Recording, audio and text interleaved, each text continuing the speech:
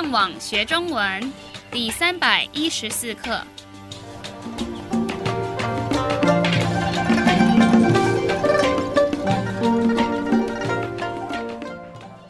大家好，我是杨老师。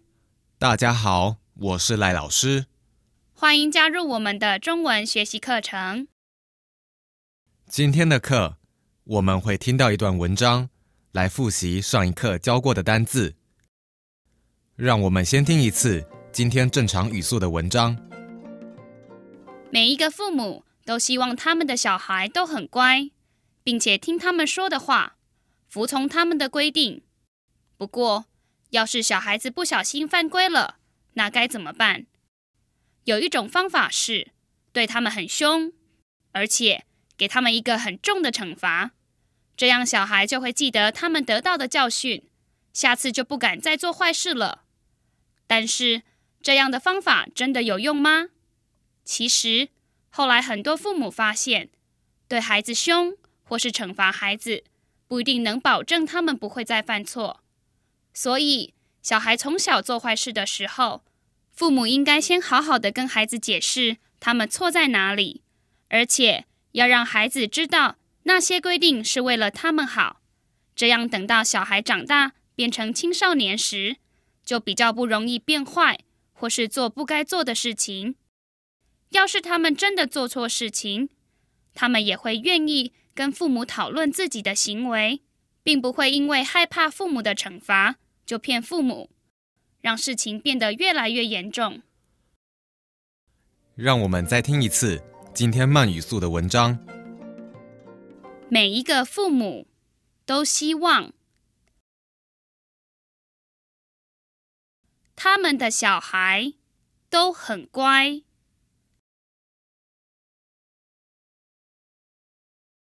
并且听他们说的话，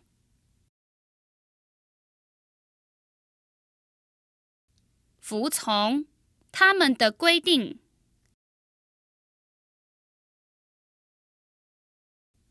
不过，要是小孩子不小心犯规了，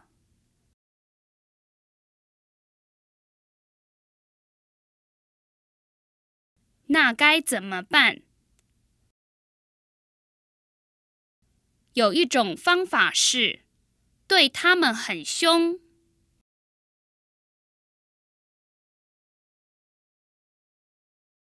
而且给他们一个很重的惩罚。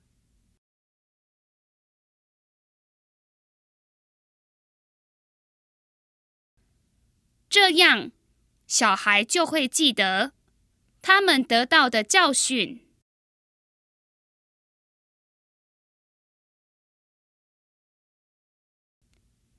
下次就不敢再做坏事了。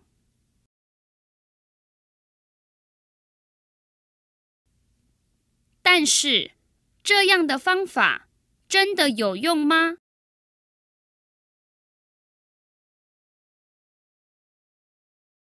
其实，后来很多父母发现，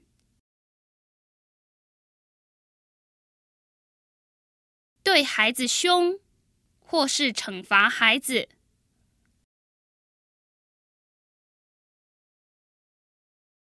不一定能保证他们不会再犯错。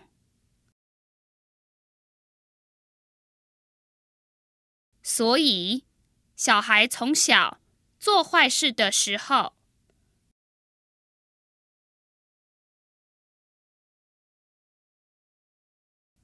父母应该先好好的跟孩子解释，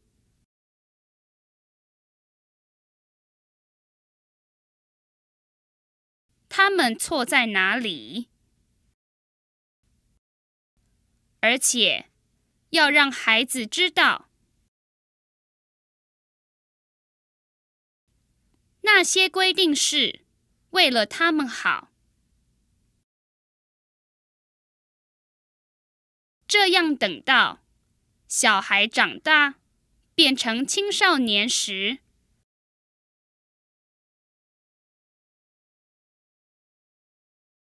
就比较不容易变坏。或是做不该做的事情。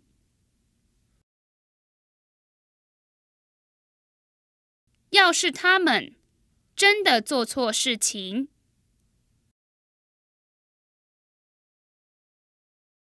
他们也会愿意跟父母讨论自己的行为，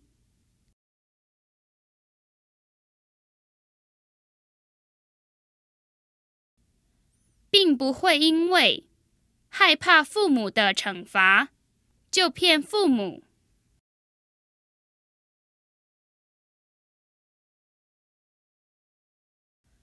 让事情变得越来越严重。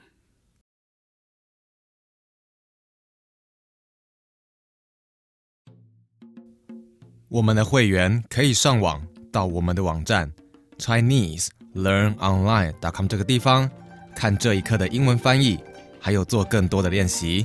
你们继续加油！